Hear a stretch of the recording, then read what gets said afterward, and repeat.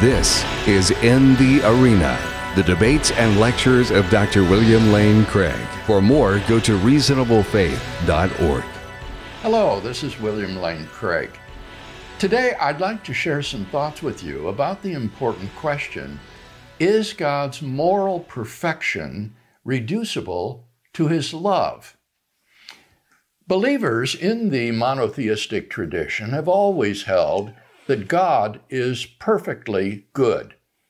And Christian theologians have thought of God as the fount of all varieties of goodness, whether moral, metaphysical, aesthetic, or any other. Here, my primary interest is in God's moral goodness from a Christian perspective. Obviously, God, as a being worthy of worship, possesses moral attributes. A being that is very good, but morally imperfect, might be worthy of admiration or respect, but only a being that is morally perfect could be worthy of worship. Indeed, perfect being theology entails, by definition, that God is morally perfect, since to be morally imperfect or morally flawed is inconsistent with perfection. Thus, God must be perfectly good. An important question arises in connection with God's perfect goodness, namely, what is the content of God's perfect goodness? In order to answer this question, let us look first at the biblical data concerning divine goodness. The Bible ascribes to God a wealth of moral properties, including holiness, righteousness, love, grace, mercy, long-suffering, loving kindness, faithfulness, and so on. We might think that the goodness of God is a general moral property designating God's moral perfection and comprising his righteousness, love, grace, mercy, long-suffering, and so on. But biblically speaking, this would be, in fact, incorrect. Rather, as John Feinberg explains, the Hebrew words for goodness, tov or tuv, have, like the English word, a breadth of meaning. 1, practical, economic, or material blessing. 2, abstract properties such as desirability, pleasantness, and beauty. 3, quality or expense. 4, moral goodness. And 5, eudaimonia, that is to say, the good life. When the biblical authors speak of God's goodness, what they typically have in mind is not God's moral goodness, but God's beneficence or generosity. Thus, the Psalms are filled with grateful praises for the goodness of the Lord. Feinberg concludes, when we look at the biblical concept of divine goodness, one major idea stands out. It is that God is concerned about the well-being of his creatures and does things to promote it. Of course, God is interested in doing what is morally good and right, but biblical writers capture that idea by referring to his righteousness and holiness. Since our interest is in God's moral goodness, we are therefore better advised to look more closely at the biblical data concerning God's righteousness rather than his goodness. The Hebrew word tzedek, righteousness, and the Greek expression dikaiosune theou, the righteousness of God, are Janus-faced terms used to denote, among other things, God's moral character. That is to say, God's righteousness in Scripture looks in two directions, as it were, covering both God's love and his justice. Feinberg observes that there is a wealth of biblical material concerning the righteousness of God. Words deriving from the root tzedek occur 523 times in the Old Testament. The nominal forms fall mainly into three groups: legal righteousness, 123 times, ethical righteousness, 114 times, and correctness, 26 times.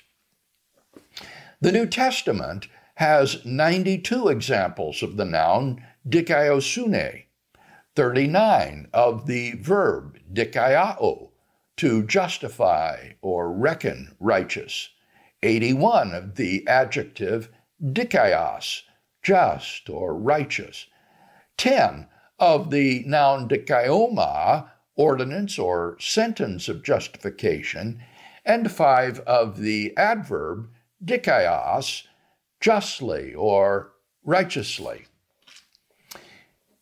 In recent decades, a debate about the expression dikaiosune theou has arisen as a result of the so-called new perspective on Paul, some proponents of which construe God's righteousness to be his covenant faithfulness. This construal is not itself new, but goes back to German theologians like Hermann Kramer in the late 19th century. Kramer believed that the righteousness of God is not a normative concept, but rather a relational concept involving persons. He claimed, moreover, that God's righteousness has only to do with God's saving activity. Kramer did not deny that God's salvation of the righteous entails his punishment of the wicked, but he insisted that God's righteousness finds expression only in his saving action. Proponents of the new perspective have followed Kramer in thinking God's righteousness to be a relational, not a normative concept, and have identified it with God's being faithful to his covenant people.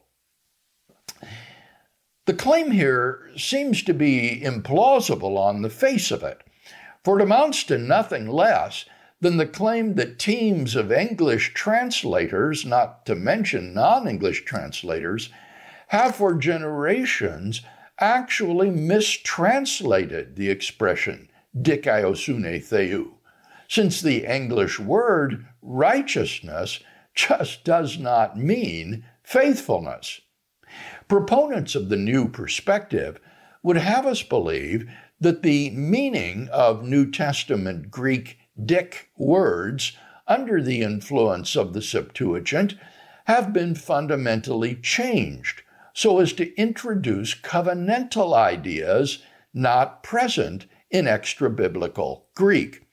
The Hebrew word tzedek, also in effect mistranslated by righteousness, is also said to express a relational concept, like faithful to, and not a moral concept like moral goodness. The implausibility of the new perspective's reductionism is perhaps best seen by asking what the opposite of righteousness, that is, unrighteousness, is said by Paul to be. It is not unfaithfulness, but wickedness and ungodliness, Romans 1:18, or lawlessness, 2 Corinthians 6:14.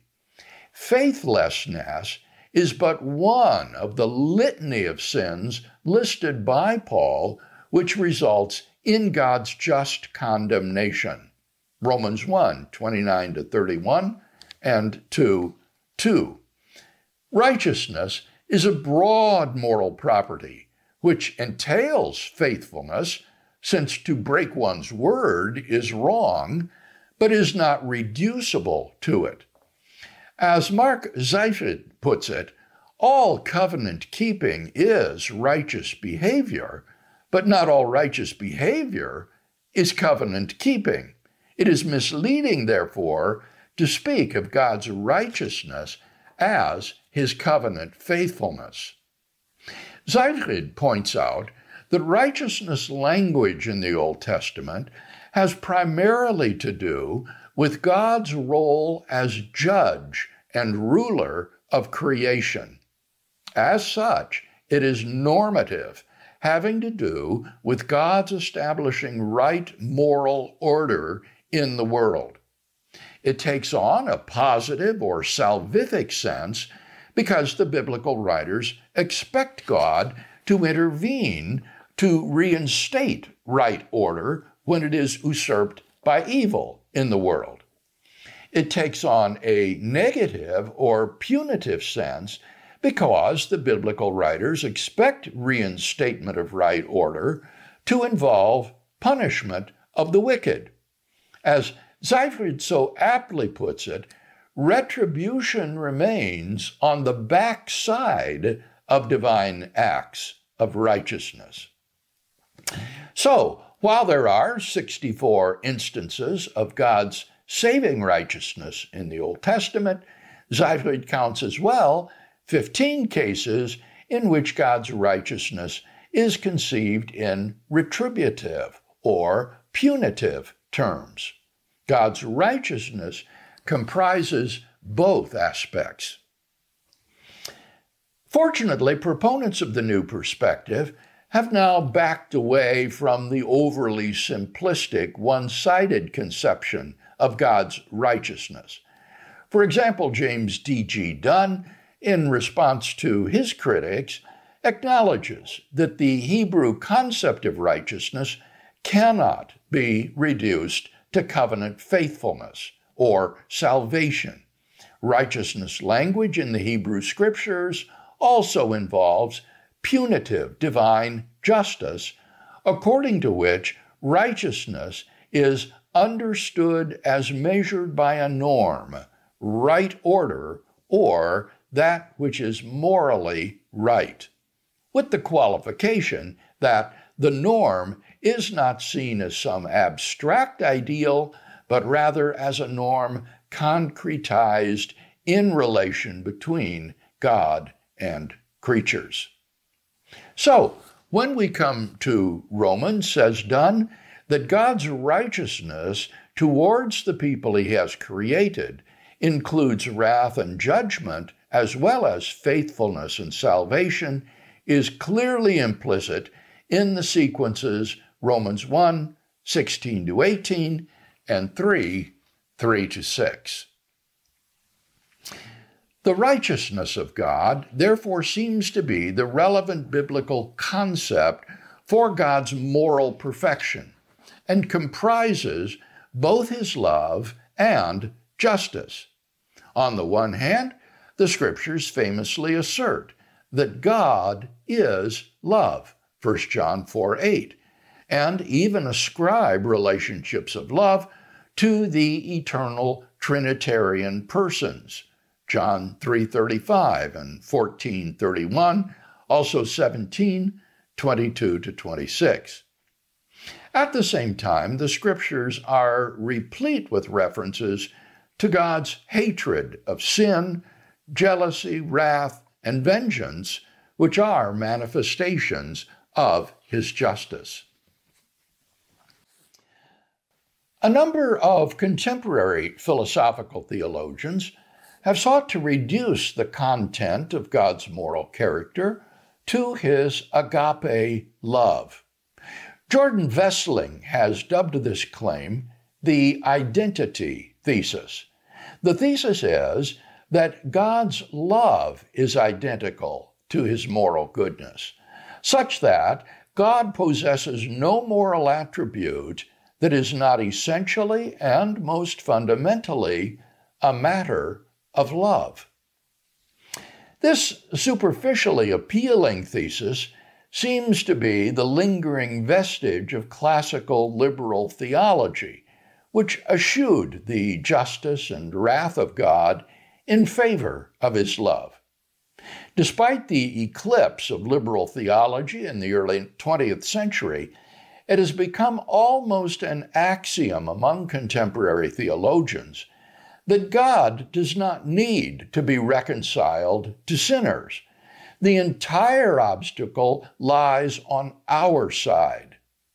It is said that because the New Testament authors use the word katalasso, reconcile, and its cognates only with respect to human beings, not God, we may infer that God does not need to be reconciled to humanity, but only humanity to God. God is a welcoming God, and our hearts need to be changed so that our hostility to God evaporates and we embrace his love. Such an argument from silence, however, overlooks the abundant scriptural testimony to God's justice and wrath, which may demand satisfaction and propitiation. In contrast to classical liberal theology, neoliberal theology, if we may coin a term, affirms God's wrath, but sees it wholly as a manifestation of his love aimed at the reformation of sinners.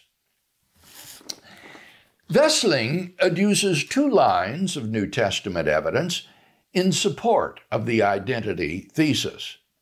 First, Jesus, as well as various New Testament authors, teach that love fulfills the law. Second, Jesus, as well as certain biblical authors, ground this completed human ethic of love in God's nature. These considerations do not, however, bear the theological freight that Wessling would lay upon them. The appeal to Jesus' aphorism about love's fulfilling the law's positive demands overlooks what those who break the law are said to deserve, which is punitive justice. That the law reflects God's loving character most certainly does not imply that God's righteousness does not comprise justice as well as love, or that his justice is reducible to his love. We've seen that, biblically speaking, justice as well as love belongs to God's righteousness. But what sort of justice is this? Theories of justice may be broadly classified as either retributive or consequentialist. Retributive theories of justice hold that punishment is justified because the guilty deserve to be punished. Consequentialist theories of justice hold that punishment is justified because of the extrinsic goods that may be realized thereby, such as deterrence of crime, sequestration of dangerous persons, and reformation of wrongdoers. Retributive theories of justice are often said to be retrospective, imposing punishment for crimes committed, whereas consequentialist theories are prospective, aiming to prevent crimes from being committed. Retributivism may be further distinguished as either positive or negative. While negative retributivism holds that the innocent should not be punished because they do not deserve it, the essence of retributive justice lies in positive retributivism, which holds that the guilty should be punished because they deserve it. What distinguishes retributivism as a theory of justice is the positive thesis that the punishment of the guilty is an intrinsic good because the guilty deserve it. The intrinsic good of punishment of the guilty does not preclude that there are also extrinsic goods that might be achieved by giving people their just desert. But what ultimately justifies punishment is that it is the just desert of the guilty. In the Bible, God is described as a positive retributivist who will by no means clear the guilty. Exodus 34:7. In the biblical view, the wicked deserve punishment. Romans 1:32, Hebrews 10:29. And the Bible ascribes to God retribution. In the Hebrew, gamal, Isaiah 59:18, and nekama, Jeremiah 50, verse 15, and 51, verse 6. In the Greek, ekdikesis, Romans 11:9, or antipodoma, Romans 12:19. So that God's justice must be, in some significant measure, retributive. The God of the Bible is not just a benevolent father figure, but as Hugo Grotius emphasized in his critique of Faustus Socinus, God is the impartial ruler and judge of creation, responsible for maintaining its moral order. Indeed, it is plausible, I think, that retributive justice belongs essentially to God. The more central and prominent an attribute is in the biblical picture of God, the stronger the case for taking it to be an essential attribute of God rather than accidental to him. It is hard to think of an attribute more central and prominent in the biblical picture of God than his righteousness, which comprises his justice. Shall not the judge of all the earth do right? Genesis 18:25. Is there injustice, adikia, on God's part? By no means. Romans 9:14.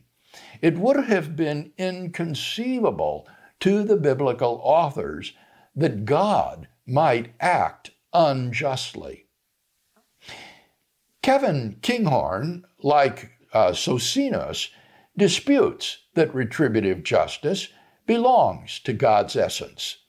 For God, existing alone, sans creation, would not exhibit retributive justice in intra-Trinitarian relationships, because the Father, Son, and Holy Spirit could never wrong one another. Retributive justice could never be operative. He concludes, God's attribute of justice is not essential to God's nature in the way that his attribute of love is essential. God's justice is only needed in the world, such as ours, where there are imperfections and shortages. God's essential nature is therefore not just. But this objection is misconceived. God can have the property of giving every person his due without the existence of created persons. Indeed, since the universally quantified statements have no existential implications, God can be essentially such that he punishes every guilty person, whether any such persons exist. Kinghorn is right that sans creation, God is not wrathful, just as he is not wrathful in possible worlds in which created persons never sin. So that wrath is not an essential property of God. But God, though wrathless, is in such circumstances still essentially righteous and perfectly just. In any case, in relation to created persons, the God of the Bible exhibits retributive justice. Wessling notwithstanding, there is no prima facie incompatibility between God's valuing the flourishing of people and valuing friendship with them, even though he sentences them to their just desert with no expectation of reform. Retributivism is perfectly compatible with God's ongoing love for those he punishes, even the damned in hell, just as it's possible for a judge personally to love and forgive someone that is brought before his bar, even as he declares him guilty and sentences him to severe punishment. God can personally will the good of sinners and desire their union with him without waiving the demands of retributive justice. In short, God's giving the guilty their just desert does not preclude his loving them. During the first half of the 20th century, under the influence of psychologists and social scientists, retributive theories of justice were frowned upon in favor of consequentialist theories. Fortunately, there has been, over the last half-century or so, a renaissance of theories of retributive justice, accompanied by a fading of consequentialist theories, so that the Christian theologian working within the mainstream position need not be diverted by the need to justify a retributive theory of justice. It is striking that proponents of the identity thesis tend to endorse explicitly or implicitly a consequentialist theory of justice, for they insist that God's sole purpose in punishing wrongdoers is reformative rather than retributive. So, for example, Kinghorn says that God's administration of justice will ultimately be for the same reason that we need rules of law in the first place, namely, the benevolent goal that people flourish. In response to Arthur Holmes' critique of Christian consequentialism, Kinghorn does not address the shortcomings of consequentialist theories of justice, but simply doubles down in affirming a sort of Christian consequentialism or utilitarianism. He appeals to God to direct our efforts to ensure that acts of beneficence are also equitable, which only pushes the problem upstairs, so to speak. Does God direct his acts in accordance with justice? Kinghorn responds, I find no reason for thinking that justice must be added to God's love in order to give God's actions direction. Given a consequentialist theory of justice, God's love suffices to motivate his harsh treatment of sinners aimed at their reformation. Kinghorn declares, God's expressions of wrath are not vindictive or emotional outbursts aimed at the punishment of unrighteous people as an ultimate goal. This characterization of retributivism is, of course, a straw man, for the retributivist would agree that God's expressions of wrath are not vindictive or emotional outbursts, but may nevertheless be aimed at the punishment of unrighteous people as the ultimate goal. God's wrath is an affective expression of God's retributive justice, so that the issue is not ultimately wrath, but the nature of God's justice. Kinghorn's endorsement of consequentialism is clearly in view when he affirms expressions of divine wrath must be for the ultimate benevolent purpose God has of drawing people into relationship with himself, thereby bringing fullness of life to them. Not only is pure consequentialism at odds with the biblical view of divine justice, but consequentialism seems in any case ill-suited to serve as the justification for divine punishment, because God's judgment is described in the Bible as ultimately eschatological. The ungodly, says Paul, are storing up wrath for themselves for God's final day of judgment, Romans 2:5. Punishment imposed at that point could seemingly serve no other purpose than retribution, for all hope of reform is gone. But the damned are punished nonetheless because they deserve it. God, in effect, carries out what Kant deemed to be necessary for a just society about to dissolve, to execute any prisoners condemned to death. Wessling defends God's ongoing punishment of the damned as aimed at persuading them to start down the path of spiritual transformation, but only at the admitted expense that one is willing to allow for post-mortem opportunities for salvation in hell. A consoling but unbiblical view, Matthew 25:46, 2 Thessalonians 1:9. Moreover, Wessling's view either must deny God's omniscience so that he continues to pursue a pointless action that only perpetuates suffering, or, in effect, transforms hell into purgatory and results in apokatastasis, the restoration of all things, a universalistic doctrine that is both unbiblical and condemned by the Church. No universalist, Kinghorn struggles to justify God's punishment of the damned on consequentialist grounds as an act of his benevolence aimed at their reformation.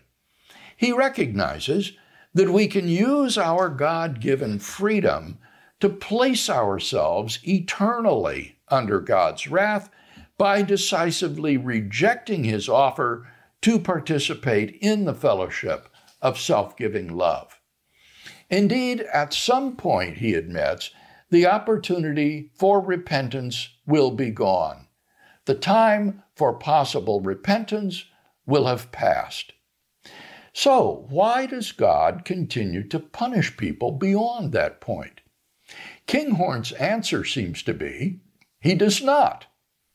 For those in hell, God does not persist in pressing on them the truth about themselves, which Kinghorn interprets as the essence of divine wrath. With no consequentialist justification for punishment, God ceases to punish the damned in hell, though they may mistakenly think themselves to be under God's wrath.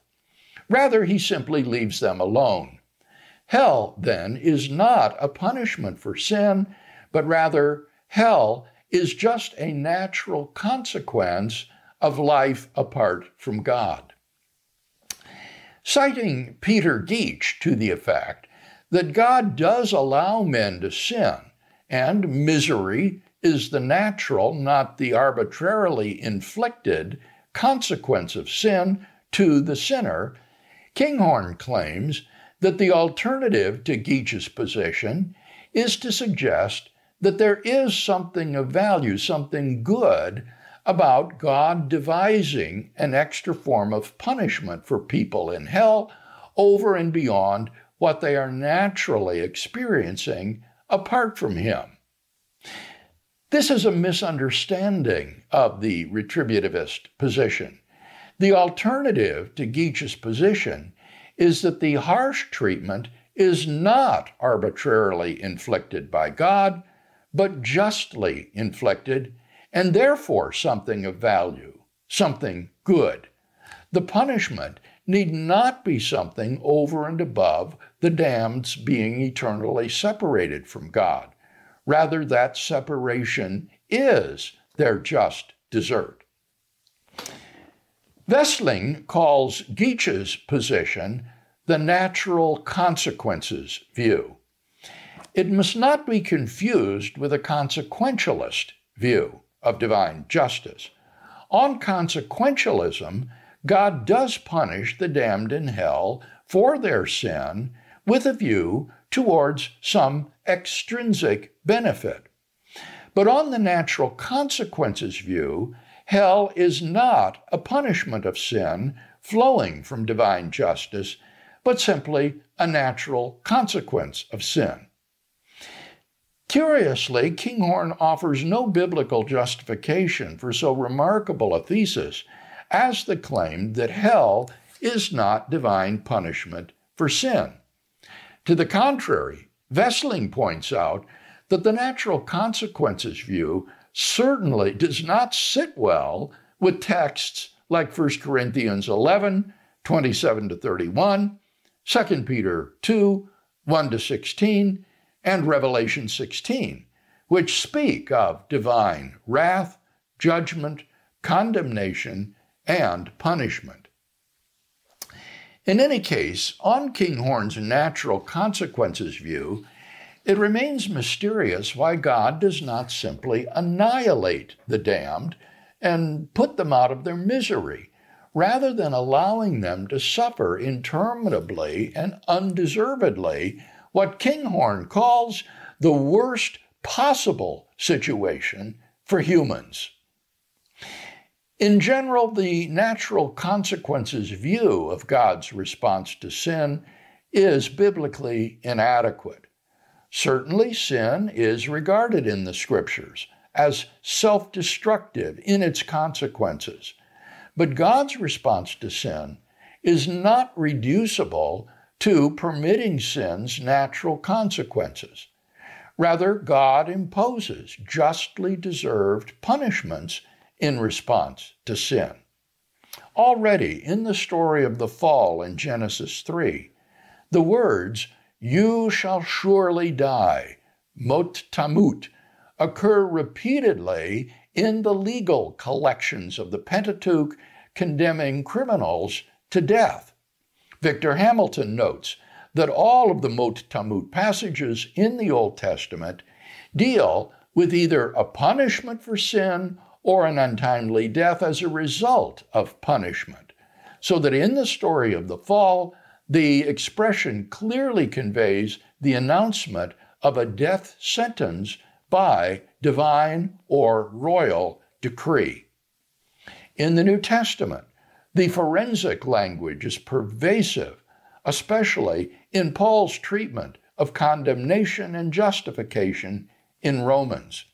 Recall Dunn's conclusion that God's righteousness towards the people he has created includes wrath and judgment as well as faithfulness and salvation is clearly implicit in the sequences Romans 1, 16-18 and 3, 3-6. Those who deny that dikaiosune is a forensic term pay insufficient attention to Romans 4, 4-5, where the forensic background is clear in the allusion to the legal impropriety of a judge justifying the ungodly. In sum, it is unbiblical and misguided to try to reduce the entire moral character of God to his love. God's moral perfection is most adequately conceived as his righteousness, which is a complex attribute comprising both his agape love and his retributive justice, both of which are plausibly essential to God. For more, go to reasonablefaith.org.